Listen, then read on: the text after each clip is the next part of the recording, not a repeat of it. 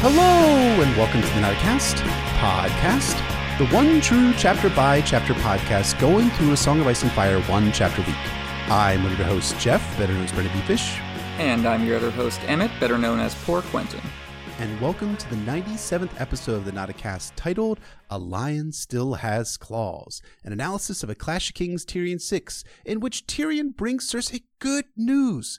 Renly and Stannis are fighting each other. Oh, and Tyrion, well, he's also going to poison her, strips her of her protectors, and throws Pycelle into jail without her permission. But for Cersei and Tyrion, this counts as getting along. This is the best, well, one of the best times they're ever going to have as a sibling relationship. This is one of the most Lannister chapters. Like, this is a capital L Lannister chapter. Everything glorious and terrible about this dysfunctional ruling family of Westeros is on here in glittering display.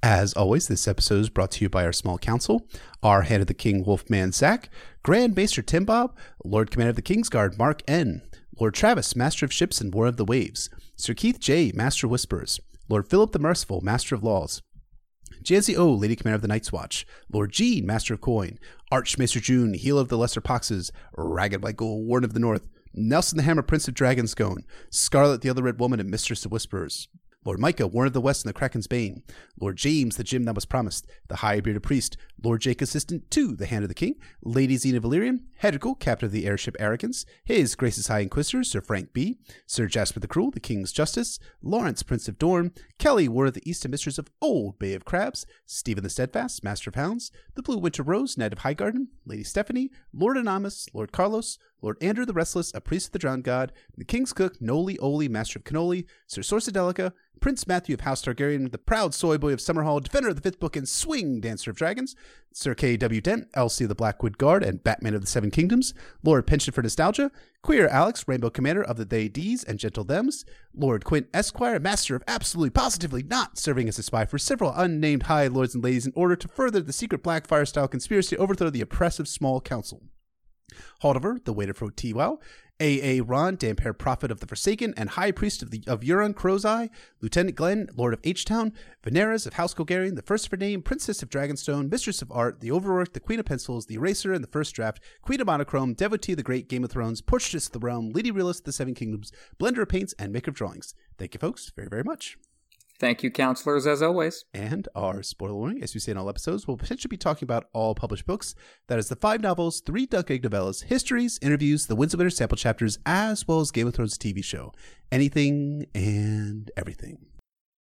Our question this week comes from Sir Spinal Did Nothing Wrong, a Sworn Sword patron, who asks, I was thinking about A Clash of Kings Tyrion 6 recently and wondered, what would have happened if Tyrion had given Cersei something more lethal than X-Lax?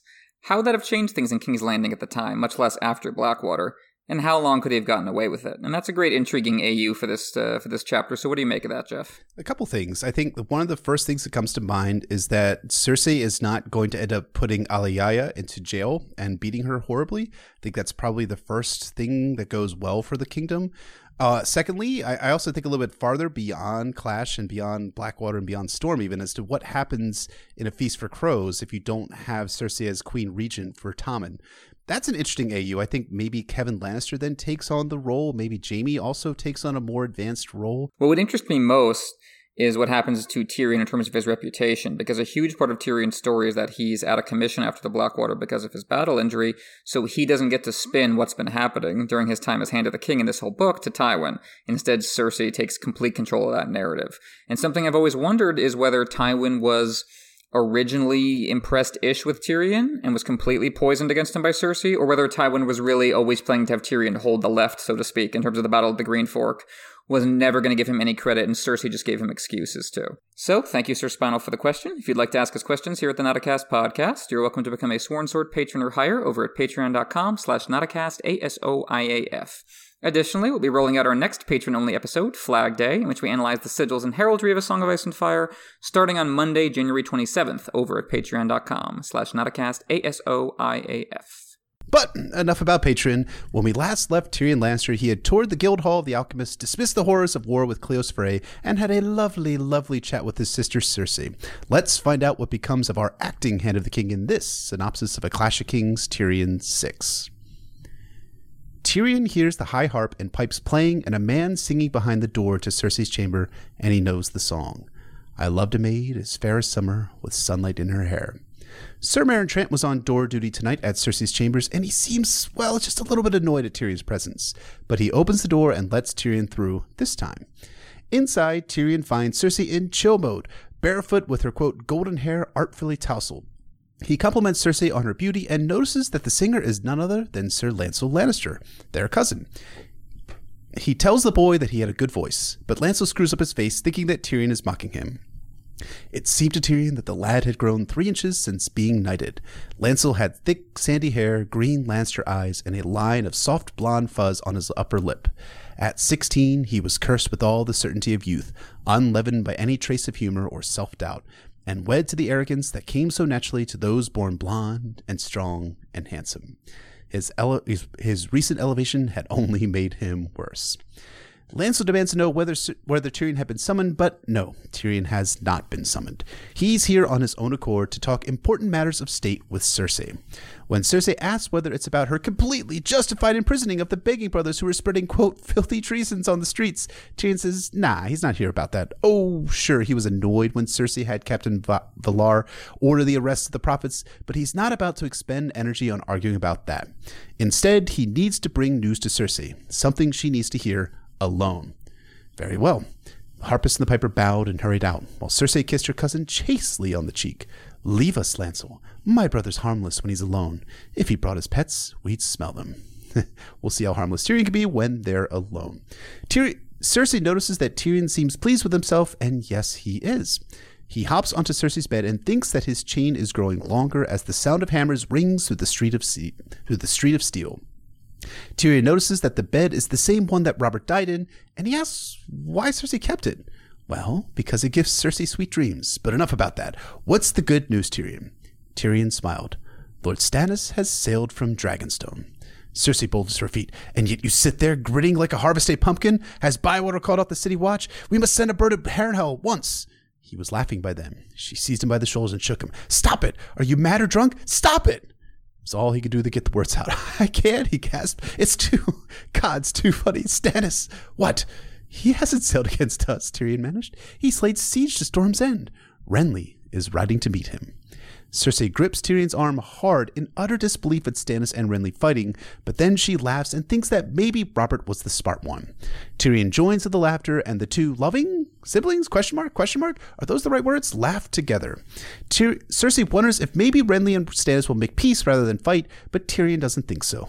They're too different, and yet too much alike, and neither could ever stomach the other. Cersei recalls Stannis' grievance about Renly being granted Storm's End, and refers to that grievance as the, quote, same dull song and that gloomy aggrieved tone he has. It's something, I tell you. But I'm not really sure Cersei's being objective. We'll get to that. Tyrion proposes the toast, and Cersei agrees. Tyrion fills 2 glasses and tosses in a powdery pinch of something into Cersei's glass. He gives Cersei the glass, and he toasts Stannis while Cersei toasts Renly. Tyrion sees Cersei smile and wonders at it. When she smiled, he saw how beautiful she was, truly. I loved a maid as fair as summer with sunlight in her hair. He almost felt sorry for poisoning her. The next morning, the Queen's messenger arrives, informing Tyrion that Cersei had called out sick from work. Tyrion pretends like he gives a shit that Cersei is very much giving a shit, but he'll be able to take on the responsibility of treating with Sir Cleos Frey by his lonesome, as they planned.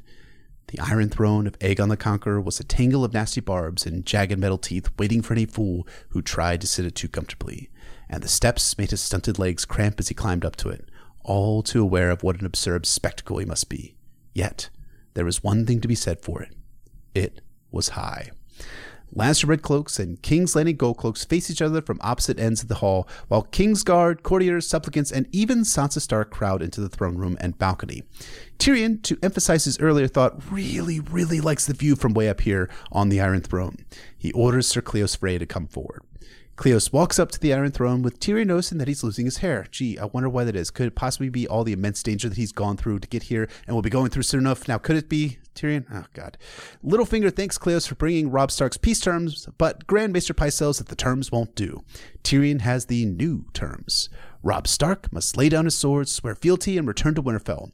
He must free my brother unharmed and place his host under Jaime's command to march against the rebels Renly and Stannis Baratheon. Each of Stark's bannermen must send us a son as hostage. A daughter will suffice where there is no son.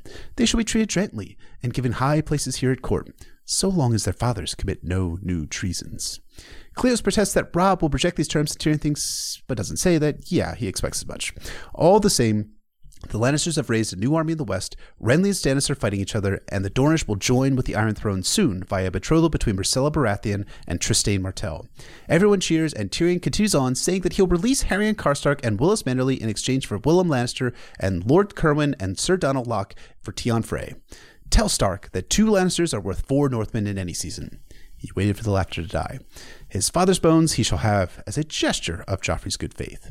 Good faith is real rich coming from you, Tyrion, given what you're about to do and what you have been doing so far in King's Landing. Cleos says that Robb wanted Arya and Sansa as well as his father's great sword, and Tyrion feels just a little bit of pity over Sansa Stark, but he'll only free the, quote, girls, provided Jocelyn Bywater can of course find Arya in the streets of King's Landing, which he's not at, after Jaime has been freed. And Ice, Ned Stark's great sword, will be returned to Robb Stark after Robb agrees to the peace. P.S. How well Arya and Sansa will be treated depends entirely on Jaime remaining unharmed. Yeah, sure it does. Cleos says he'll bring the message to Robb, and Tyrion will send an additional escort with his cousin Valar, and all his sister's red cloaks. You see, it's very much because Cleos is a beloved cousin of Tyrion's and not for some nefarious shit that Tyrion has planned, right? Wrong. Valar stands there like a stone, but Pycelle starts to protest that the red cloaks exist to protect Cersei and her children. Tyrion dismissed this, stating that the gold cloaks and Kingsguard will do just fine, thank you. Anyways, off you go, Valar. Tyrion looks down at the small counselors at the council table, sees Varys smiling knowingly, Littlefinger pretending to be bored, and Pycelle, quote, gaping like a fish. The herald comes forward to signal the end of business unless anyone else has anything to say, and then a voice calls out, I will be heard. A slender man, all in black, pushed his way between the Redwyne twins. It's none other than Sir Alliser Thorne, last seen being packed away by Elsie Mormont to take the rotted hand to King's Landing. Tyrion pretends that he had no idea, none whatsoever, that Sir Alliser was in King's Landing, but Thorne can see through Tyrion's shit. He knows that Tyrion kept him in the dark, and Tyrion blames Bronn for not telling him, recalling falsely how he and Sir Alliser walked the wall together and that they're old friends. Varys puts in that they're just so very busy in these very troubled times, but Sir Alliser says shit's worse than he thinks. He needs to tell the king about it. But the king is busy, playing with his new Mirror's crossbow that Tyrion had given him as a distraction from, quote, misruling the kingdom for a little bit. So Alliser will need to speak with the king's servants. As you will. Sir Alliser said, displeasure in every word, I am sent to tell you that we have found 2 rangers long missing. They were dead. Yet when we brought the corpses back to the wall, they rose again in the night. One slew Sir Jaime Riker, while the second tried to murder the Lord Commander. Tyrion hears someone laugh, and he wonders if one of his small counselors is behind Sir Alliser, and whether this is all meant to mock him. Dwarves lived in fear of mockery, but there was something about what Thorne was saying, and it touches a nerve in him. Tyrion remembers being up on the wall with Jon Snow, feeling something in the darkness. A dread, almost. But he rationalizes this is an irrational fear on his part. He likes Jeor Mormont, though, so he asks after him. As we know, Mormont survived the attack, and Thorne reports as much. And the brothers, they killed these dead men? We did. You're certain they're dead this time? Tyrion asked mildly. When Bronn choked on a snort of laughter, he knew how he must proceed. Truly dead? They were dead the first time, Sir Alliser snapped, pale and cold with black hands and feet. I brought Jared's hand, torn from his corpse by the bastard's wolf. Littlefinger asks if they can see the hand, but Sir Alliser frowns and reports that it's rotted to pieces while he was there waiting around. So Tyrion tells Littlefinger to buy 100 spades for Alliser's journey back to the wall, so that the Night's Watch can bury their dead just a little bit better. Tyrion then orders Jacelyn Bywater to give Alliser his pick of the dungeons. When Jacelyn says that the dungeons are nearly empty, Tyrion then orders more rests and for word to be spread that there are bread and turnips up at the wall. Then he dismounts the Iron Throne and makes for the exit. Sir Alliser Thorne was not so easily dismissed. He was waiting at the foot of the Iron Throne when Tyrion descended. Do you think I sailed all this way from Eastwatch by the sea to be mocked by the likes of you? He fumed, blocking the way. This is no jape.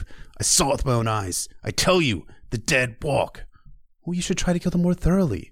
Tyrion pushed past. Sir Alliser made to grab his sleeve, but Preston Greenfield thrust it back. No closer, sir. Thorne knew better than to challenge a knight of the Kingsguard. You are a fool, imp, he shouted at Tyrion's back. The dwarf turned to face him. Me? Truly? Then why were they laughing at you, I wonder? He smiled wanly. You came for men, did you not? The cold winds are rising, and the wall must be held. Tyrion tells Thorin that he's given the Watchmen. Now go be happy or he'll take a crab fork to the night once again. Also, please tell Jorah Mormont and Jon Snow that Tyrion says hi. Littlefinger and Varys join Tyrion as he walks out, and the eunuch Master Whispers compliments Tyrion on his sly tactics in appeasing Robb Stark with Ned's bones, taking away Cersei's protectors, and pretending to help the Night's Watch by sending more men while not seeming afraid of, quote, grumpkins and snarks. Littlefinger asks if Tyrion plans to send away all his guards, but Tyrion isn't sending away his guards. He's sending Cersei's guards away. When Littlefinger claims Cersei won't allow that, Tyrion says that she might. He means everything that he says. What about the lies? Littlefinger asks. Oh, Tyrion means the lies too. Why are you so sad, Littlefinger? I do not relish being played for a fool. And Marcella weds Trystane Martell. She could scarcely wed Robert Arryn, can she? Not without causing a great scandal, Tyrion admitted. I regret my little ruse, Lord Peter, but when we spoke, I could not know that the Dornishmen would accept my offer. Littlefinger was not appeased. I do not like being lied to, my lord. Leave me out of your next deception. Only if you do the same for me, Tyrion thought, glancing at the dagger sheathed at Littlefinger's hip. If I have given offense, I am deeply, deeply sorry. All men know how much we love you, my lord, and how much we need you. Try and remember that. With that, Littlefinger left them. Yeah, goodbye, Littlefinger. Get the fuck out. Tyrion asks Varys to walk with him, and as they walk, Varys tells Tyrion that Littlefinger is right about Cersei not wanting to send her guards away. But Tyrion has a plan for that. He'll need Varys to convince her that it's the best plan. As it happens, it's all about Tyrion freeing Jaime. So the thief, poisoner, mummer, and murderer Tyrion had Bronn searching for had all been part of the scheme? Absolutely. Tyrion will just dress these criminals and mummer up in Lannister red cloaks and they'll look like Lannisters. And if Cersei will feel uneasy at the prospect of losing a guardsman, so much the better. Tyrion likes her uneasy. Cleos leaves the city that afternoon, rejoining the Stark soldiers by the King's Gate, and Tyrion goes off in search of Timett and the burned men. He finds them in the barracks, and he orders them to assemble at Asolar at midnight. Tyrion orders the clansmen not to be too drunk when they arrive. Shagga and the Stone Crows and Timett and the Moon Brothers arrive at midnight, and the party moves from the Tower of the Hand essentially unseen. Tyrion was handed the king, and he did whatever the fuck he wanted to do. Next, we're at a door, and axes are shattering the wood. Tyrion hears a woman gasping in fear, and Tyrion and his boys roll into the room. They move over to the bed and rip the covers away, finding a naked serving girl under the sheets. She begs them not to hurt her, and Tyrion tells her to go. They're not after her. Well, Shagga's kind of after her. He wants to put a, quote, strong son in her, but Tyrion tells Shagga to let her be. Tyrion dragged the soft blanket off the bed, uncovering Grand Maester Pycelle beneath. Tell me, does the Citadel approve of you bedding the serving wenches, Maester? Pycelle is naked and wants to know the meaning of all this. He's just so loyal and so very old. And a servant, but are you, Pycelle? Tyrion says he knows that Pycelle informed Cersei about his plan to betroth Marcella to Trystane Martell, but Pycelle denies it. It wasn't him. It was Littlefinger. No, it was Varys. But Tyrion knows better. He only told Pycelle about his plan in those letters he wanted delivered to Doran Martell. But Pycelle only sent one raven. The other he gave to Cersei. Pycelle clutched for the corner of the blanket. Birds are lost. Messages are stolen or sold. It was Varys. These are things I might tell you about the eunuch that would chill your blood. My lady prefers my blood hot. Make no mistake. For every secret the eunuch whispers in your ear, he holds 7 back. And Littlefinger that one. I know all about Lord Peter. He's almost as untrustworthy as you, Pycelle. Shagga, cut off his manhood and feed it to the goats. Shagga complains that there are no goats around, but Tyrion tells him to make do. So Shagga goes roaring forward, and Pycelle shrieks and pisses himself. Shagga grabs Pycelle's beard and cuts 2/3 of it off with his axe. Tyrion asks Timett if a little torture will make Pycelle more forthcoming, and Timett says, yeah, Pycelle's scared. Tyrion turns back to Pycelle and orders the rest of Pycelle to be, quote, shaved, but don't move too much, Pycelle. You could get yourself cut. Tyrion demands to know how long Pycelle has been spying for Cersei, but the Grand Maester starts sputtering about how he's a loyal Lannister dude. He loves Tywin. He even got Aerys II Targaryen to open the gates of King's Landing to him. That took Tyrion by surprise. He had been no more an ugly boy at Casterly Rock when the city fell. So, the sack of King's Landing was your work as well? For the realm. Once Rhaegar died, the war was done. Aerys was mad, Viserys too young, Prince Aegon a babe at the breast, but the realm needed a king. I prayed it should be your good father, but Robert was too strong, and Lord Stark moved too swiftly. Tyrion wonders how many people Pycelle betrayed. Aerys, Ned, Tyrion, Robert, Jon Arryn, Rhaegar. How many, dude? Pycelle claims he didn't kill Robert, which, yeah, Tyrion agrees with that, but he knows if the boar didn't get Robert, Pycelle would have finished the task. This leads Pycelle to call Robert a wretched, drunk, vain, lecherous king, which, wow, sad to say, but Pycelle is right for once.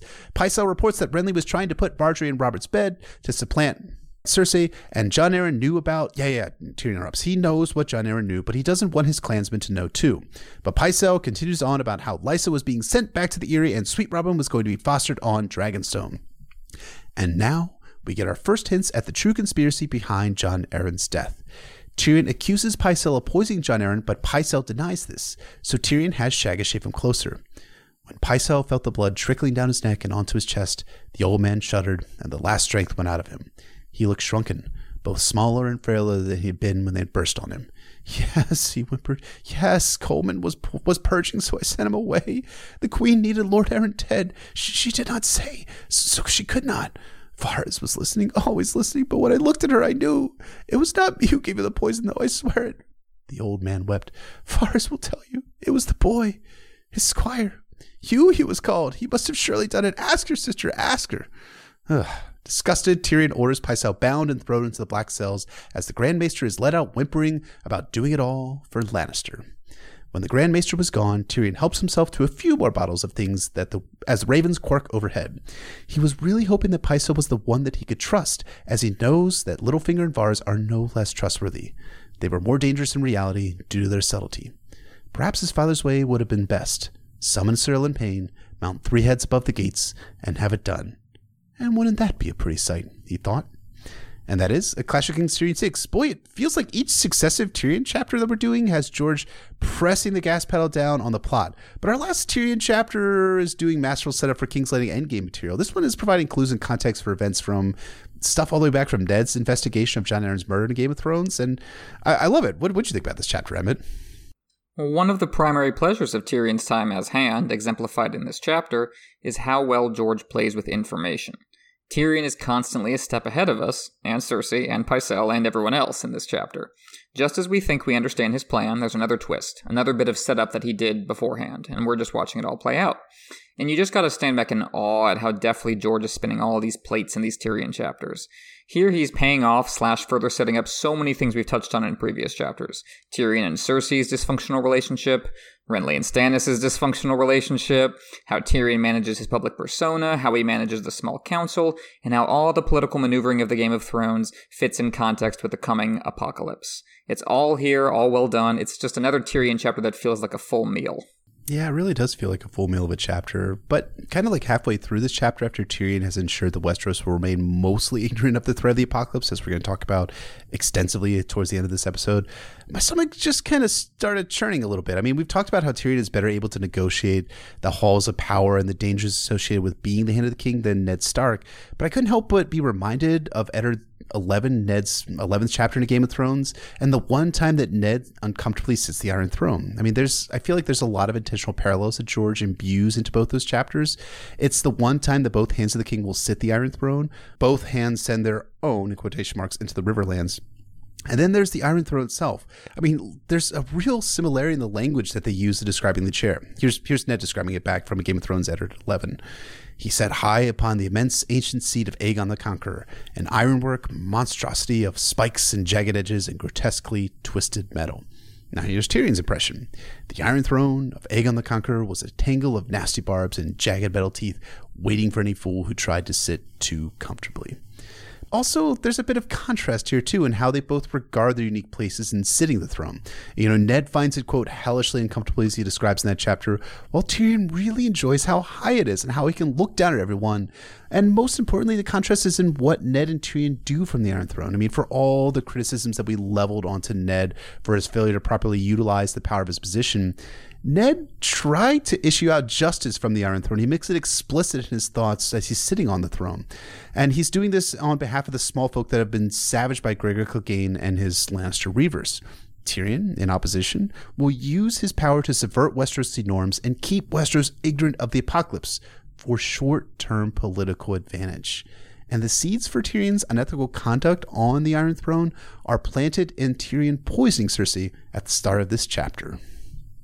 Yes, as with Tyrion 1, we begin with Tyrion outside his sister's door, with a Kingsguard in the way. But while Mandon Moore put up a notable struggle in Tyrion 1, Meryn Trant pretty quickly stands aside for Tyrion, making his displeasure known only through the tone of his voice. It's a great way of capturing how things have and haven't changed for Tyrion over the course of A Clash of Kings so far. He has established his authority in ways large and small. Everyone knows he's taken charge of Team Lannister in the capital. But they don't like it. And neither Meryn nor Lancel seem afraid to demonstrate that they don't like it, which bodes ill for Tyrion when he falls from power in a storm of swords. So we have Tyrion entering on a room full of song to find a scene straight out of the songs. Like, this could be a stained glass window. The queen with the light shining off her, the handsome knights serenading her. Tyrion throws this all off visually when he walks in, like Brienne did in Catelyn 2. And we see this emphasized when Cersei talks about the protesters as lice, and Tyrion's clansmen as pets. She's always talking about filth and disgust and bad smells. Cersei despises anyone, especially poor people, who don't live up to the beautiful image she and Lancel are presenting in this scene. And, there's the argument that inequalities in social structures are maintained in part by visceral disgust from those above toward those below. That exists in our real world, like the recent movie Parasite from last year that everyone loved. The climax of the movie-long struggle between a rich family and a poor family is motivated by just this disgusted sniff that one character can't hold back. Or you can look at, the evidence suggesting repulsion is a significant motivator for some conservative voters. Just the idea of the other is a strong motivator for a lot of people. And for Cersei, Tyrion is a constant reminder of this distressing filth constantly threatening to overtake her beautiful golden world, which of course it finally does with the sparrows and the walk. This is enhanced by the company Tyrion keeps: savages and sellswords, sex workers.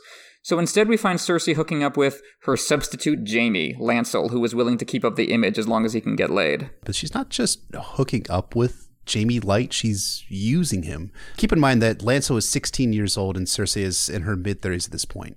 Lancel is also singing for Cersei, being put in the same place as with the piper and the harpist. It's Cersei communicating that Lancel is only here to serve. He's a mere servant to the real Lannisters of the realm. And first, it's Cersei, as we've seen the first 6 Tyrion chapters in A Clash of Kings, that he's serving. Then Lancel becomes a servant of Tyrion come Tyrion 7 to the close of A Clash of Kings. Lancel Lannister is a pawn for all of these greater Lannisters in quotation marks. And Tyrion is going to think really coldly that he wonders who's going to kill this boy come whenever Jaime comes home, whether it's going to be Cersei who's going to off him first or whether it's going to be Jaime who does the deed when he arrives back in King's Landing. It's really cold, and these 2 outer Lannisters who should be mentoring and sheltering this kid are just using this kid for their own short-term advantage. Exactly. We have to stress not only that the Lannisters' attitude towards those below them is hateful and dehumanizing, but even the image they maintain among their peers is bullshit. Cersei's beauty is skin deep, and so is Lancel's. He's not an honorable knight in service to his chaste queen. They're fucking in the bed of the king they killed. They're completely unworthy of the songs they are insisting they exemplify. And Tyrion, too, over the course of his story, gets farther and farther away from the seasons of love, preferring the seasons of hate, in part because of how Cersei treats him. Like, this opening scene to the chapter feels to me like Lannister dysfunction in microcosm. The way that Cersei is putting Lancel through like Jaime cosplay and treating him as a servant. It's so representative of how this house collapses in on itself over the course of the series. So after Tyrion kicks out Lancel and his backup band, he drops the bomb regarding the Baratheons, the first of many times in the chapter he's ahead of both other characters and the reader. We learned in Catelyn 2 that Stannis had laid siege to Storm's End, but now we learn that Renly is riding to meet him in response. And just imagine the sheer weight lifting from Lannister's shoulders at this news. They've been worried about Stannis since before the series even started, and Renly became a serious potential thorn in their side when Cersei let him escape at the end of Book 1. Even though their actual military losses and political humiliation so far have come at the hands of the Starks and Tullys, every powerful Lannister has made clear that they consider the Baratheon brothers to be the existential threat. They see Robb, like they will see the Greyjoys later on, as an annoyance, a distraction, a parochial warlord with delusions of grandeur who will eventually run out of luck. Robb doesn't even want the Iron Throne. Renly does, and he has a gigantic army. Stannis does, and he's close by with his military record and famous lack of mercy. Everything Tyrion has done so far in this book has taken place under the shadow of the crowned stag, the certainty that both Stannis and Renly are coming for Robert's throne. And now, instead, they've come for each other. The twin existential threats are canceling each other out. The battle to take place between them on the doorstep of their childhood home, the Baratheon castle, rather than against the Lannisters at King's Landing. Now, of course, as rereaders, we know that there will be no battle, that Tyrion's joy will soon turn to ashes in his mouth, that Stannis will soon threaten the Lannisters and the city alike with a large force. And as we will see in Catelyn 3, Stannis has a logistical argument, not just a self-serving one, for going after Renly instead of Joffrey, and Renly now has a strong political incentive to respond immediately to an attack on his home castle. Still, in spite of all that, George frames this revelation in such a way as to emphasize how galling it is that the Baratheons wound up fighting each other instead of the family that corrupted, betrayed, and finally killed their big brother. George just sits us down and makes us watch the villains cackle with glee at the folly of their foes. Cersei and Tyrion are so hideously happy that they're getting away with this, that they've received a divine reprieve from consequences of their actions. Oh, absolutely. And while, you could see this as a reprieve, that the Lannisters are receiving a reprieve from Stannis and or Renly being at the gates, it does far more damage to the Baratheon cause that both of these brothers are at loggerheads. Yeah, both sides have reasons to go to Storm's End, as you were talking about, but that delay in the siege of King's Landing buys Tyrion just enough time to get his chain long enough to stretch across the mouth of the Blackwater Bay, and that delay gives the Pyromancers just enough time to produce enough wildfire to turn Blackwater Bay into a green hell. Much as George really starts thumbing the scale against Ned Stark in the middle parts of A Game of Thrones, and then he starts to really thumb the scale against Robb Stark towards the end of A Clash of Kings, the first few books, he's doing similarly for Stannis here in A Clash of Kings, making the timing just right to ensure that Stannis will ultimately fail in his quest to claim the Iron Throne and take King's Landing. It's that timing and structure that George is just so good at, and that is the real advantage in having these tightly paced, really well-structured books like A Clash of Kings, and that all of the dominoes have to fall in just the right order to ensure that the end is the one that George envisions. The structure is so strong, not only with those overall narrative arcs, but just with the character dynamics. What a beautiful, terrible structure this is, that Tyrion and Cersei, the most dysfunctional of siblings, who have despised each other since childhood, and who are committed, as of the end of A Dance with Dragons, to killing each other, they finally come together. They finally have a moment of connection over another dysfunctional sibling dynamic. They laugh, they hug, they share what seems like genuine intimacy for what may be the first time, and it's all because the Stannis-Renly sibling relationship has completely busted apart and will now inevitably end in blood. Each unhappy family is unhappy in its own way, after all, and here we see the winner-take-all structure of a feudal civil war laid bare in family terms. The Lannisters can only be happy together if the Baratheons are not. And so, of course, Cersei's primary concern in the face of this news is that Stannis and Renly may be able to kindle a familial bond and come for their common foe, as they should be doing. She asks Tyrion, "Do you think it will truly come to battle between them? If they should come to some accord..." Tyrion reassures her that this is unlikely, with the line that I keep repeating in these Clash of Kings chapters because it so perfectly sums up what's happening between the Baratheon bros. They are too different, and yet too much alike, and neither could ever stomach the other. That's the problem. If Stannis and Renly were identical, they might still be fighting for the same spot, but they would get along better and might be able to come to a personal arrangement. If Stannis and Renly were total opposites, they'd probably hate each other, but they'd also probably have different goals, and so not come into too much direct conflict. But because they are opposites on the surface and the same underneath, they are destined to try and kill one another. Renly is flowers, sunshine, spring and summer, the cheers of the crowd, and a cheerful shirking of one's duty. Stannis is stone, torchlight, autumn and winter, silent dinners, and an obsession with doing his duty. One is associated with a fairy tale castle covered in roses, one is associated with a volcano covered in gargoyles.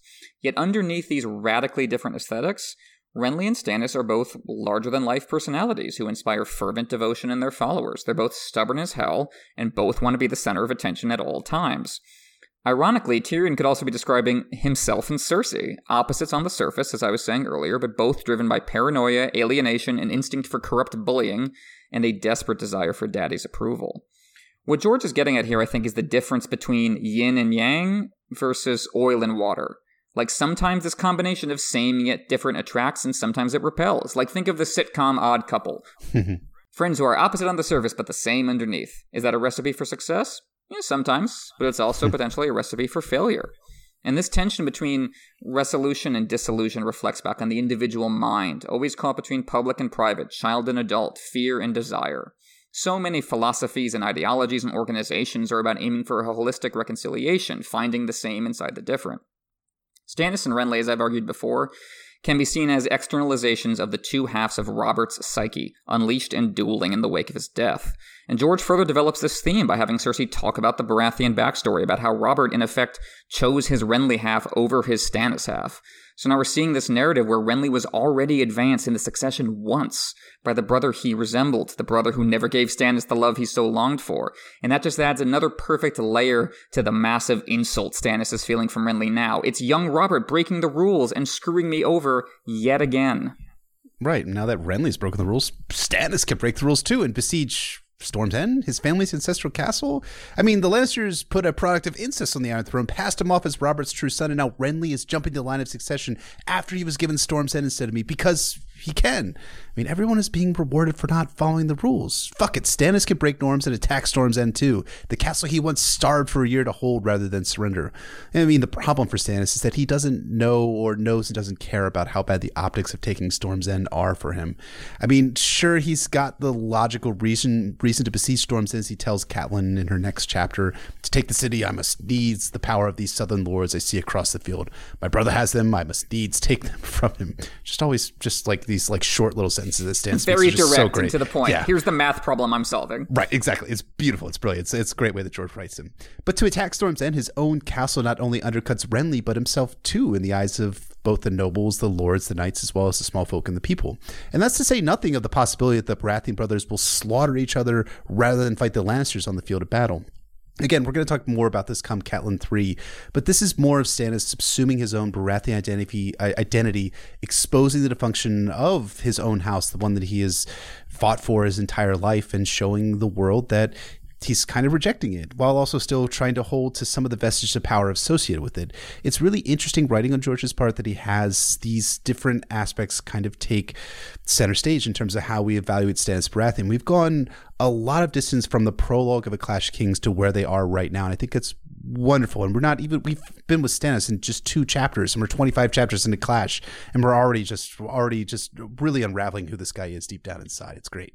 So well said, and we're going to see the moment that exemplifies that in Catelyn 3 when Renly asks, "What banner is that you're flying, brother?" And he just replies, "Mine own." And that sums it all up.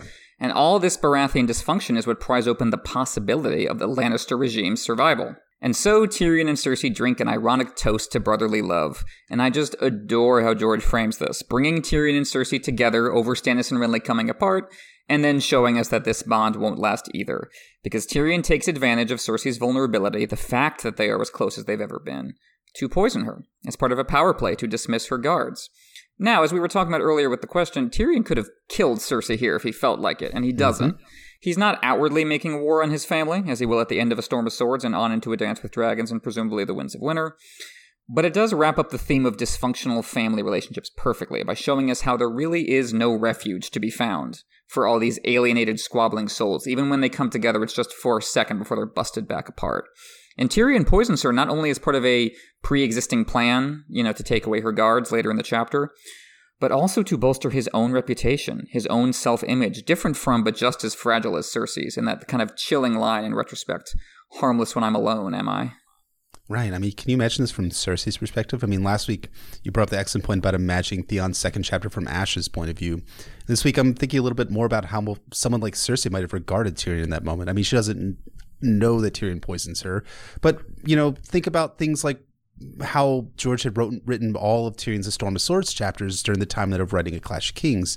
And we know that George is planting seeds for the accusation that Tyrion was behind Joffrey's poisoning. I think we can start to source some of that back to this chapter. Tyrion's status as a point of view sometimes works to obscure his villainy. I mean, especially in A Clash of Kings. I mean, I feel like it's a point I keep emphasizing every single Tyrion Clash of Kings chapters, but it's just worth re-emphasizing over and over again. And let's think about the poisoning of Joffrey in that light. I mean, he's got the means to poison Joffrey, as Pycelle will report at Tyrion's trial. He's got the motive in wanting to kill Joffrey, as he loudly announces before the court. And he's got the opportunity as Joffrey's cupbearer, and also the opportunity, too, in taking additional poisons out of Pycelle's chambers after he took some poisons out of his chambers back in Tyrion 4. Of course, Tyrion isn't the one who actually poisons Joffrey, but you can see in this chapter how he becomes a likely suspect, kind of similar to how Tyrion becomes a likely suspect behind the cat's paw back in A Game of Thrones and of trying to send someone after Bran Stark. Tyrion uses poison he filched from Pycelle's chambers back in Tyrion 4, like I was saying, against Cersei here. He needs her out of the way to achieve short-term and long-term, well, not even long-term, short-term and some mid-term political advantage. And that's really what's going to dominate what happens with Tyrion throughout A Clash of Kings, but it also shows us what happens when Tyrion is going to prioritize short-term and mid-term political advantage as he enters into the court and sits the Iron Throne for the first, and I believe, and correct me if I'm wrong, only time in A Song of Ice and Fire.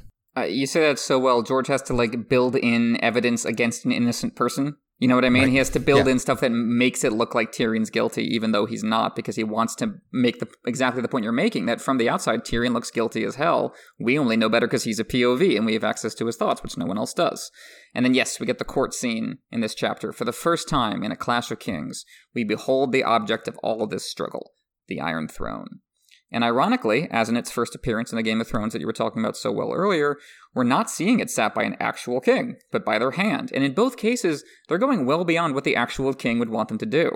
So we are seeing the Iron Throne not just as a passive symbol of power, but as a lens on power, a way of refracting power, a way of enhancing your own power. And that's reflected in Tyrion's thoughts on it. As with everyone from Ned to Stannis, Tyrion points out that the throne is an ugly, stinking heap of ugliness.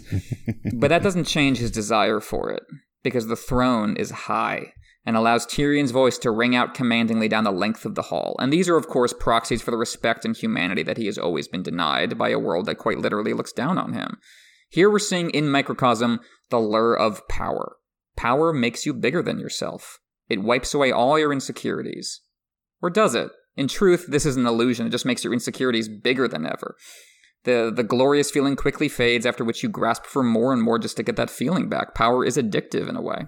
It's not just that powerful is addictive, it's fun for Tyrion. I mean, I've did this before, but I have to do it again about how Tyrion and Ned reflect on and evaluate the Iron Throne.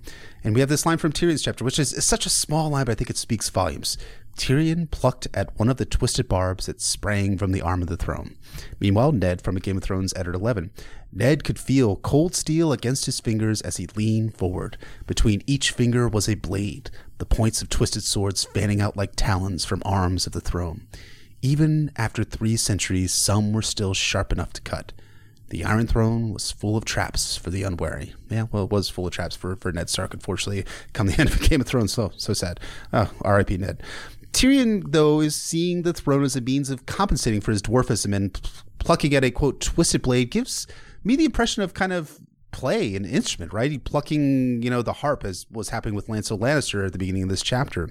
For Ned, it's all a hidden dangers, the swords through the fingers. And Ned is going to mistrust that power and sees the dangers and knows those dangers specifically because his father and brother died in agony before this chair. In contrast, Tyrion is cultivating that power, using the Iron Throne as an instrument from which he can play a careful, cynical tune. Oh, I love that comparison. That's so perfect. And yeah, is there any more perfect villain image than plucking a sword that's coming out of your chair? He may as well be sucking blood off of it at that point. Seriously.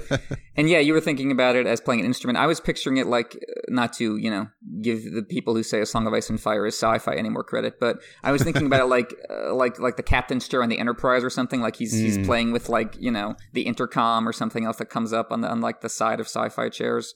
It's just a perfect image of Tyrion. Anyway, on to specifics. Once more, we see, as you said in your synopsis, Cleos Frey as a hapless rag doll being tossed back and forth between the warring halls of power, neither of which have any concern for him. Cleos is starting to lose his hair from the stress, and as he points out, Robb will never accept these terms anyway, which Tyrion confirms in his thoughts. He never expected Robb to.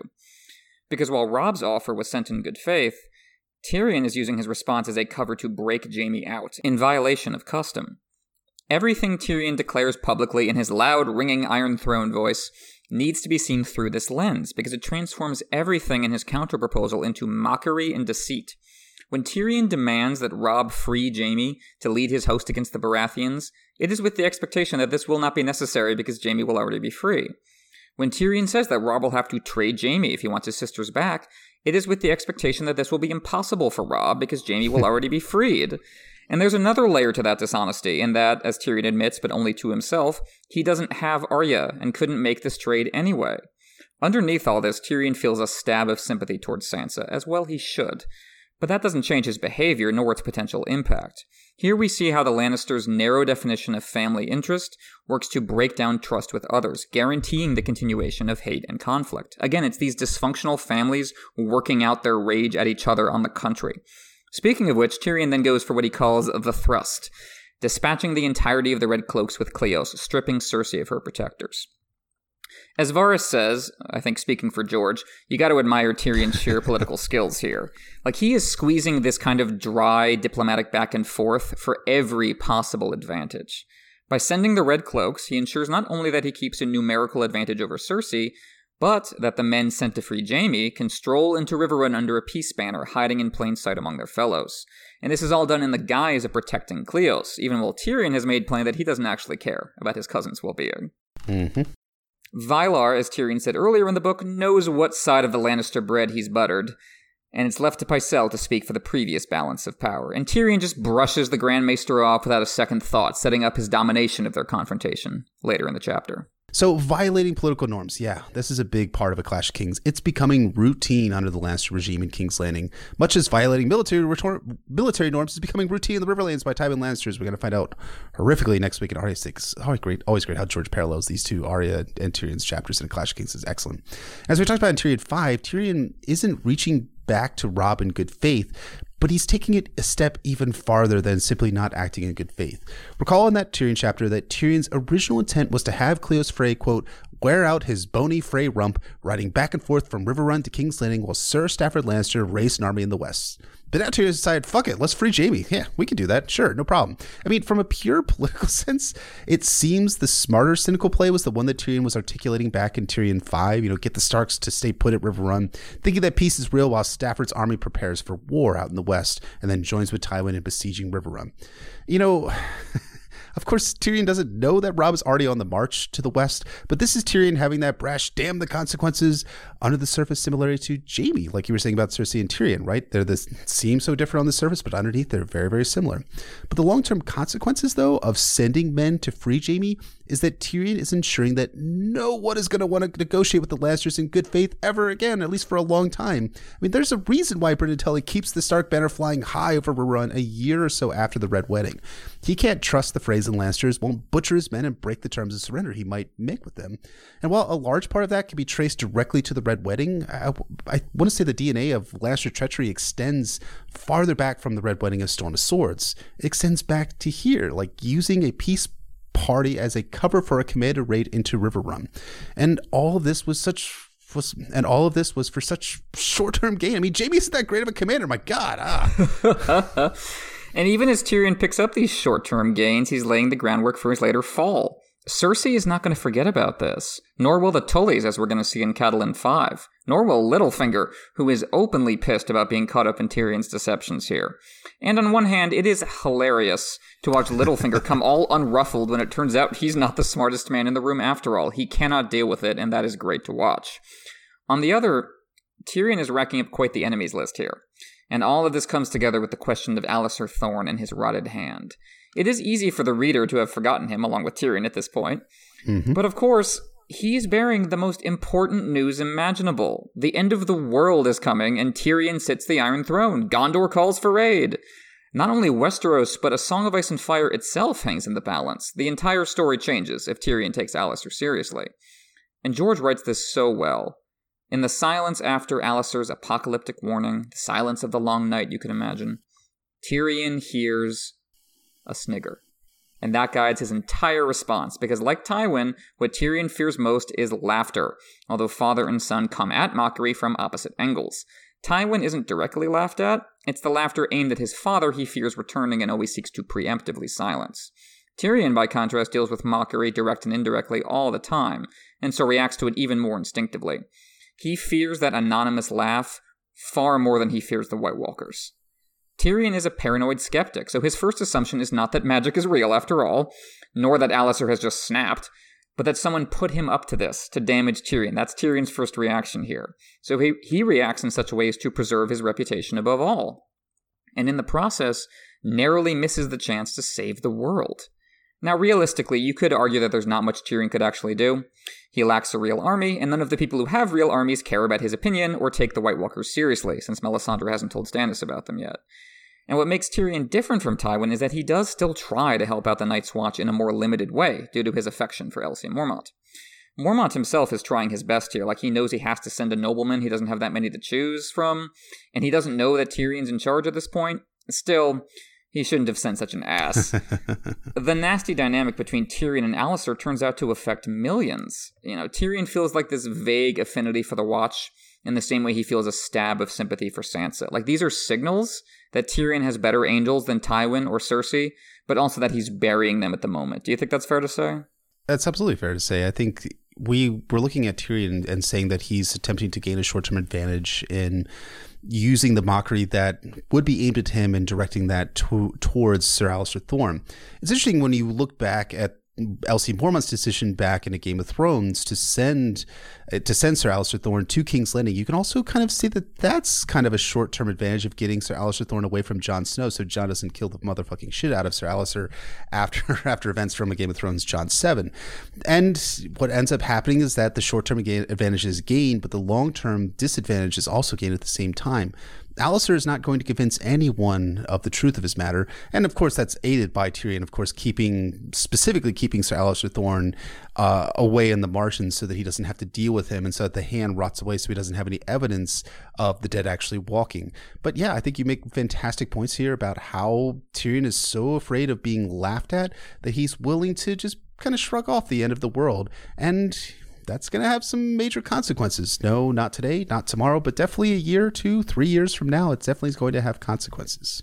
So that's how Tyrion uses his power in public. In the final scene of the chapter, we see how he uses it in private, as he follows up on the 1-2-3 gambit from Tyrion 4. And I love how George paces this. We got that threefold gambit in Tyrion 4. We get Cersei responding to the news of Myrcella's betrothal to Trystane Martell in Tyrion 5. And now here, in Tyrion 6, Pycelle pays the price for snitching.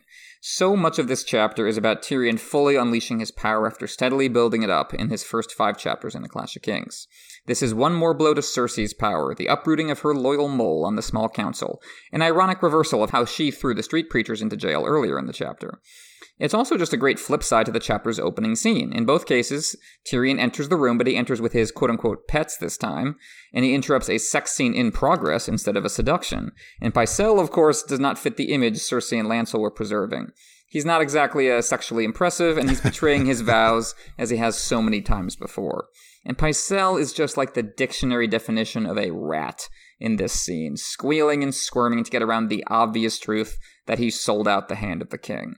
After so many delicate thrusts throughout the chapter, here Tyrion goes for the bone, literally shaving the naked old man in front of him as he wrings him dry for information. And there's a sense of like, yeah, this is what power looks like behind closed doors, when it's not, pretty in performance in front of the crowd. This is what it actually looks like to be in charge. And yet on reread, it's striking how little Tyrion actually gains from this interrogation. Like, the revelation about Aerys is interesting, but it doesn't further any of Tyrion's goals.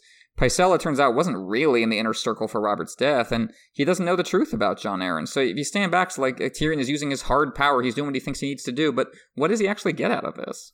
He's not getting anything really from this conversation. I mean, he already knows that Pycelle has betrayed him, and now he's just acting out on that betrayal, and he's pulling next to nothing from Pycelle that's going to be of interest to him.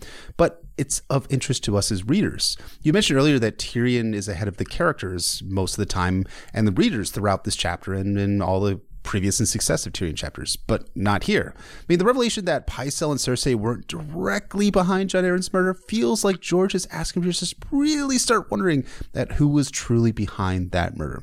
Remember back in Eddard 12 from A Game of Thrones how Cersei denied the murder, and readers dismissed Cersei's denial. She's a liar and a Lannister to boot. But now Pycelle adds kind of a degree of credibility to Cersei's denial from Game of Thrones. No, they didn't poison Jon Arryn. All Pycelle did was ensure that Jon Arryn didn't recover from his poisoning at Cersei's silent urging. And it's also worth noting here that Pycelle isn't a complete idiot in not going up to Cersei and asking what she truly wants. He at least has the wherewithal to know that Varys was listening, and whether Pycelle was interpreting Cersei's signals correctly is sort of up in the air, but I think he was interpreting correctly, honestly. I think it's a great ending to this chapter. You have all this furious activity of Tyrion, scrabbling to stay on top. And then there's this sense of like deflating and ennui that sets in at the end. Because as Tyrion says, Pycelle was the most trustworthy of the 3 counselors that he's been investigating, and also the least dangerous. So how much has he really gained here? And while I generally lack sympathy for Pycelle, because he's just a venal individual in every possible way, there is something haunting about how he wretchedly sobs out the name of Lannister as he's dragged to his cell in this ordeal from which he'll never really recover. It's not even House Lannister or the Lannisters. It's Lannister, singular. An idea, a golden standard that Pycelle worships, his ideal of political power, by which he has now been humiliated and betrayed. And just as Tyrion's diagnosis of Renly and Stannis also applied to himself and Cersei, so Pycelle's history of putting it all on the line for a family that will happily dispose of him. Now, that reflects how hard Tyrion is working in A Clash of Kings to keep in power a family that will never love him back. And Tyrion just passes all of that on to Cleos Frey. As he will say in A Storm of Swords, they're all just puppets on strings, back and back and back. Right, dancing to the tune of violence, ultimately. And that's all of the advantages that Tyrion has getting in the war against the Baratheons are not coming because of things that Tyrion is doing in this chapter. They're all coming because of events coming outside of his grasp, outside of his ability to influence. All the moves he's making are against people who are supporting House Lannister. And I think when we're looking at, Song of Ice and Fire, we're looking at Tyrion Lannister, that is the arc right there, is that Tyrion is externalizing his enemies. He looks at he looks at them out on the horizon, sees that they're all fighting each other and thinks, all well and good. But inside, the only people that he's actually fighting are his sister and his father's loyal toady. I love what you said. That's exactly the structure of Tyrion in terms of the enemies without and then within, both within his family and, within his own soul. So, moving on to foreshadowing and groundwork. The reason why Tyrion knows the I Loved a Maid as Fair as Summer with Sunlight in Her Hair song, of course, is because Tysha sang that song to Tyrion during their doomed, short-lived marriage, and this is just George keeping Tyrion and Tysha in your mind for when that revelation drops at the end of A Storm of Swords, because that image in his head is the one time he was happy, the one time he felt secure. It's his version of the songs and stories that many characters in A Song of Ice and Fire believe in, and it has to be kept in mind because you have to understand how devastating it is for Tyrion when it completely falls apart, along with any chance to love his family or have them love him. Yeah, I was thinking about that song in relation to a character like Robert Baratheon, who had the same sort of mentality of always looking back at his youth and having that idealized version of things going so well for him back when he was fighting in Robert's Rebellion, fighting for what he thought was Lyanna, but whatever. But at the same time, that's also for Tyrion. That's his moment, his idealized history, the moment he looks back on and sees as... That's great. The past you project yourself into constantly. You're right. It's the same. Yeah, I mean, I don't know about you, but there are certain songs where I'll listen to them and it'll be years since I've heard them, and I'll be like brought back to like the moment when I was 17 or 22 or 27 or something like that. And there's a real sense of nostalgia in those songs, but there's also a real sense of sadness too, and those are parts of my youth that I can't bring back, and those are parts for Tyrion's youth that he can never ever bring back either. Well put, sir. That's I think really relevant. We're just coming off Catelyn too, with the summer nights singing songs of glory right before they rush into the maw of battle. So I think that's a great point. All right, second little bit of foreshadowing. Lancel's late night presence singing to Cersei is another set of clues, or another clue in a long set of clues that Tyrion will piece together in determining that Cersei and Lancel are lovers. This is all going to culminate in our next Tyrion chapter when Tyrion out and out reveals that he knows Lancel's secret, and then utilizes that secret to cynically manipulate Lancel into becoming Tyrion's spy in Cersei's inner circle.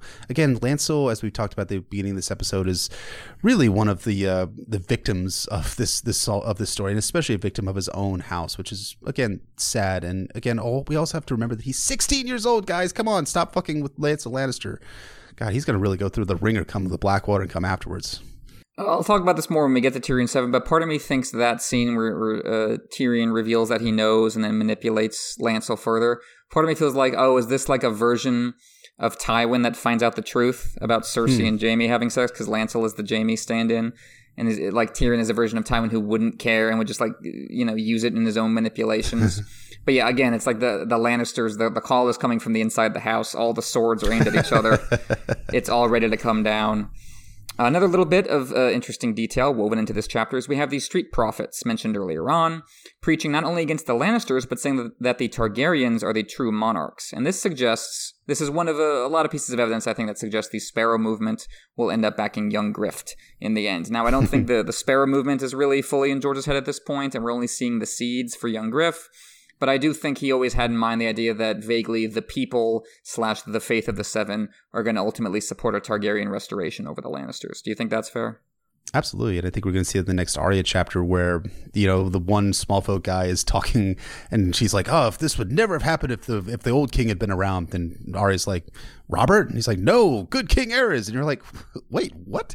But at the same time, I think that is speaking to what you're talking about, in that the Smallfolk are looking almost similar to Tyrion of that seasons of love, so to speak, in terms of their own lives, where they thought that things were so much better back in 280 AC, I guess, when Aerys was burning people to death.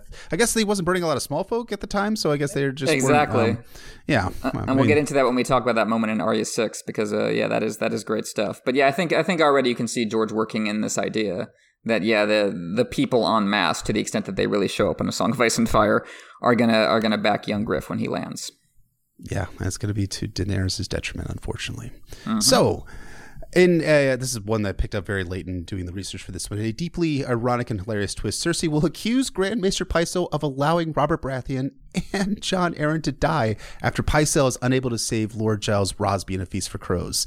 And it's this great line where Cersei is yelling at Pycelle and she says, "Robert was as strong as any man in the Seven Kingdoms, yet you lost him to a boar. Oh, and let us not forget Jon Arryn. No doubt you would have killed Ned Stark as well if I had let you keep him longer." It's just, it's like ridiculous. We talk about like all the sword. You talked about how all the swords are pointed at each other, but Cersei takes it to a whole another level of just like parody in the sense, like, she wants this guy to die, and yet she accuses Pycelle of dying for the short-term political advantage of seeming like the strong ruler in the small council in the end of A Feast for Crows. It's so hilarious. I can't wait till we get to A Feast for Crows in a couple of years. You're dead on with the aura of parody. Like, Cersei says these things in A Feast for Crows, and it's just like the other person like doesn't even have time to process and react. Like, what you just said was wrong on so many levels and so unnecessarily breathtakingly obnoxious, I don't even know how to respond.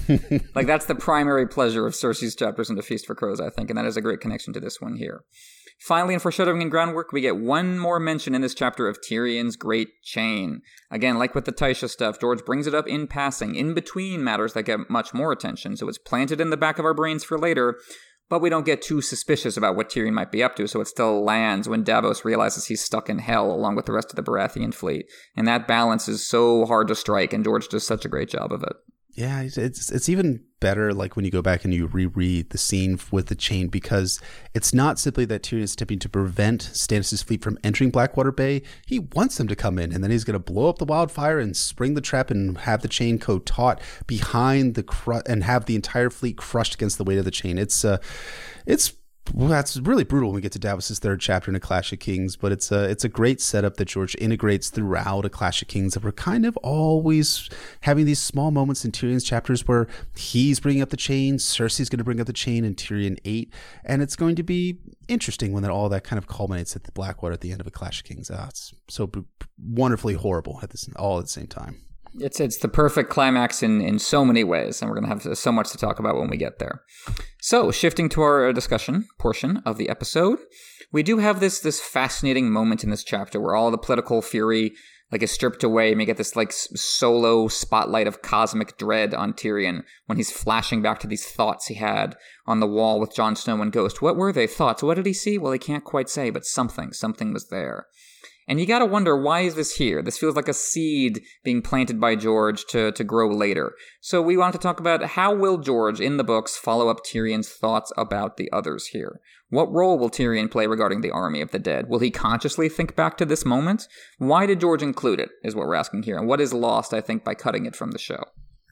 Yeah, it's interesting. This entire chapter is not featured at all, I believe, in season 2 of Game of Thrones. And this has led to my belief that a lot of Tyrion's more darker actions were whitewashed in Game of Thrones in order to make him a more noble seeming character than the other characters in Team Lannister. But we could save that for a different discussion down the road. We've got tons of Tyrion chapters we could talk about that come later in this podcast. So this was an excellent question that you asked. I mean, it immediately got to my mind thinking about Tyrion and Alliser as precursors to Tyrion Lannister and Marwyn the Mage's relationship in The Winds of Winter.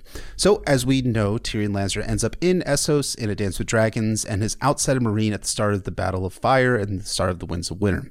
And we also know that another character is coming to Essos, namely Marwyn the Mage, who I know Emmett has very sad did not appear in A Dance with Dragons. This is a character that George has specifically referenced is on his way to Dany in Meereen, so he is going to show up at some point in The Winds of Winter in Dany's storyline. And I think this idea of Tyrion and Marwyn interacting and being in the same place and same setting with each other has led to this idea that there's likely going to be conflict between these two. And this is something we've theorized about in the past, that they're going to be coming in conflict specifically over how they advise Daenerys Targaryen in which direction she should go when she gets to Westeros. On one hand, Marwyn just left Old Town with Samwell Tarly's confirmation of the return of the others and the walking of the dead, and he plans to bring that word to Dany and act as her Grand Maester. And on the other hand, Tyrion has also arrived, as we said, and has brought vital information about the usurper Aegon, in quotation marks, Targaryen, also in quotation marks, who has gone ahead and invaded Westeros without Dany and her dragons. So, my question to you, Emmett, are Tyrion and Marwyn going to fight over the direction to steer Dany, and whether her invasion is going to go north or south come the Winds of Winter, or more likely a Dream of Spring? I think you can see so clearly that George has set up this gauntlet of advisors for Daenerys and the Winds of Winter, and presumably they will be, pulling her down this path and the other one, each having a different argument to make.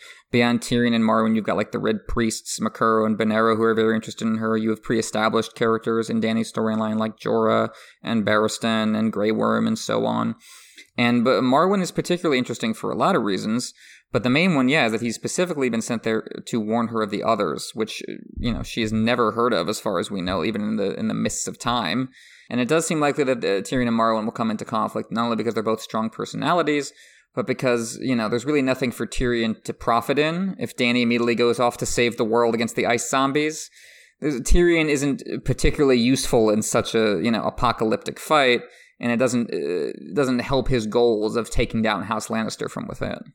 I absolutely agree, and I think the other crucial aspect is that Marwyn and Tyrion are bringing really unique information sets to Tyrion, to Dany rather. Tyrion knows about young Grift, as you said. I love young Grift, by the way. Mm-hmm. He's the only one that seemingly knows about him, besides maybe Makoro, who has the vision of the different dragons that he reveals to Tyrion in Tyrion's 8th chapter in Dance of Dragons. Marwyn is the only one who's going to show up in Dany's court knowing about the others and having some sort of confirmation. And this kind of brings us back to how this story back from the Clash of Kings of Sir Alliser Thorne appearing at the court of Tyrion Lannister in King's Landing is going to be interplaying with how Tyrion evaluates the information that Marwyn brings to the table. Something that strikes me about this chapter, with the full canon of show in mind and at least 5 books written, hopefully 6 soon, is that Tyrion might believe that he's still right about laughing off Sir Alliser. I mean, the end of the world never came, right? Or Tyrion would have known. I mean, the apocalypse has never shown up in Westeros. So, I imagine this scenario where Tyrion flashes back to this scene from A Clash of Kings and uses it to mock Marwyn. Oh, Maester, I've been hearing ghost stories since I was a child at Casterly Rock. Even when I was hand of the king, a night's watchman came claiming that the dead were walking, and the end is nigh 2 years ago. Yet here we are. As much as we support Sam and know that Sam is correct in bringing the word of the others to Marwyn in A Feast for Crows, he doesn't bring any physical evidence. At least Alliser Thorne brought a withered hand that, is still moving at some point before, kind of withered away and while he was still waiting around. And that the tragedy, though, is that Marwyn's right. Samwell Tarly is right. The Long Night absolutely is coming. It's only just taking its sweet-ass time coming south. The tragic structure is exactly right. Marwyn in this scenario is like the Cassandra, is the prophet who's being ignored, even though, the hero could take advantage of it and tragically doesn't. And I love the framework you're setting up there about, Marwyn embodies the supernatural side of the series. He's set up that way immediately in A Feast for Crows. He's the one hanging out by the docks and talking to the weird people from everywhere and learning spells, and he's nicknamed the Mage. And Tyrion embodies the political side of the series, the Game of Thrones. That's where he made his smarts. That's what he believes in. And that's, as you say, the information. I love you pointed out they're both bringing these two different sets of information. And it's like, which one will tempt Dany? Which path will she follow? The political or the magical? And I think there's strong evidence she will, at least at first, go for young Griff, in large part because of what Tyrion's telling her to do. So I think you can see this great structure coming together of Tyrion and Dany's worst angels colliding, and Marwyn as the kind of the heroic Cassandra figure who's going to be at least temporarily ignored. And, I understand, of course, why Marwyn the Mage didn't show up in the show, and I understand cutting a scene here and there to make, Tyrion overall a more likable, relatable protagonist, especially when you have, such a fun, charismatic performance from Peter Dinklage. But you do lose these layers in terms of the interplay between the Game of Thrones and the End of the World and Tyrion's role and all that. And I think you can see the seeds of that being very, very important in terms of this advisor's struggle over what Daenerys is to do. Absolutely, man. I think this is going to be something that we're going to get a lot of enjoyment from the chapters from the Winds of Winter, whether it's going to be from Tyrion or Dany's point of view. But ultimately, I think, we're seeing, again, something that I talked about earlier in the podcast, Tyrion's villainy, Tyrion cynically manipulating information that he has in order to gain a short-term advantage of maybe gaining a place in Dany's court, all at the expense of the long-term advantage of having Dany go north to face the others and possibly save the lives of tens or hundreds of thousands of people. Man, that just seems very much like Tyrion's story from, soup to nuts in A Song of Ice and Fire, and I can't wait to read it come The Winds of Winter and A Dream of Spring. And I think that about wraps us up for this episode on A Clash of Kings Tyrion 6. Thank you all so very much for listening, and thank you to our patrons for supporting us. If you have the chance, please rate and review us on Apple Podcasts, Google Play, SoundCloud, Podbean, Spotify, anywhere you find our podcasts. And check out our Patreon if you haven't already at patreon.com/notacast, ASOIAF. You can follow us on Twitter at notacast, ASOIAF, or shoot us an email at notacast, ASOIAF@gmail.com. You can find me at PoorQuentin on Twitter or at PoorQuentin.com. And you can find me at Brendan Beefish on Twitter, Brendan Beefish on Reddit, and my website is warsandpoliticsoficeandfire.wordpress.com.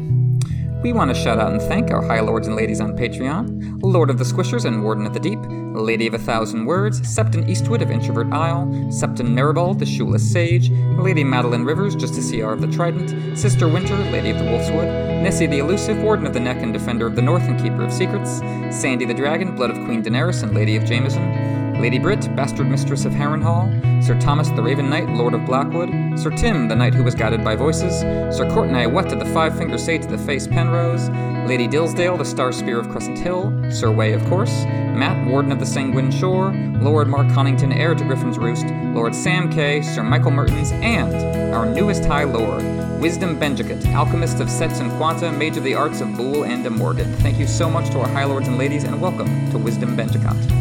Yeah, thank you all so very much, and welcome to Wisdom Benjicot. I've enjoyed interacting with you on the Slack, and hope you stick around for a while. So, join us next week for A Clash of Kings Arya 6, in which George invokes centuries worth of war crimes en route to Harrenhal. Gosh, Emmett, why is this your favorite place in A Song of Ice and Fire, Harrenhal? It just sucks. I mean, it really, really does, doesn't it? We're home, the cradle of my horrible birth. I'm so pleased we've arrived at Harrenhal, which is a terrible tone to take coming into one of the most brutal, difficult-to-read chapters in all of A Song of Ice and Fire, but bridge the gap we must. Yeah, it's a short chapter, but we're going to have a lot to say about it, for sure.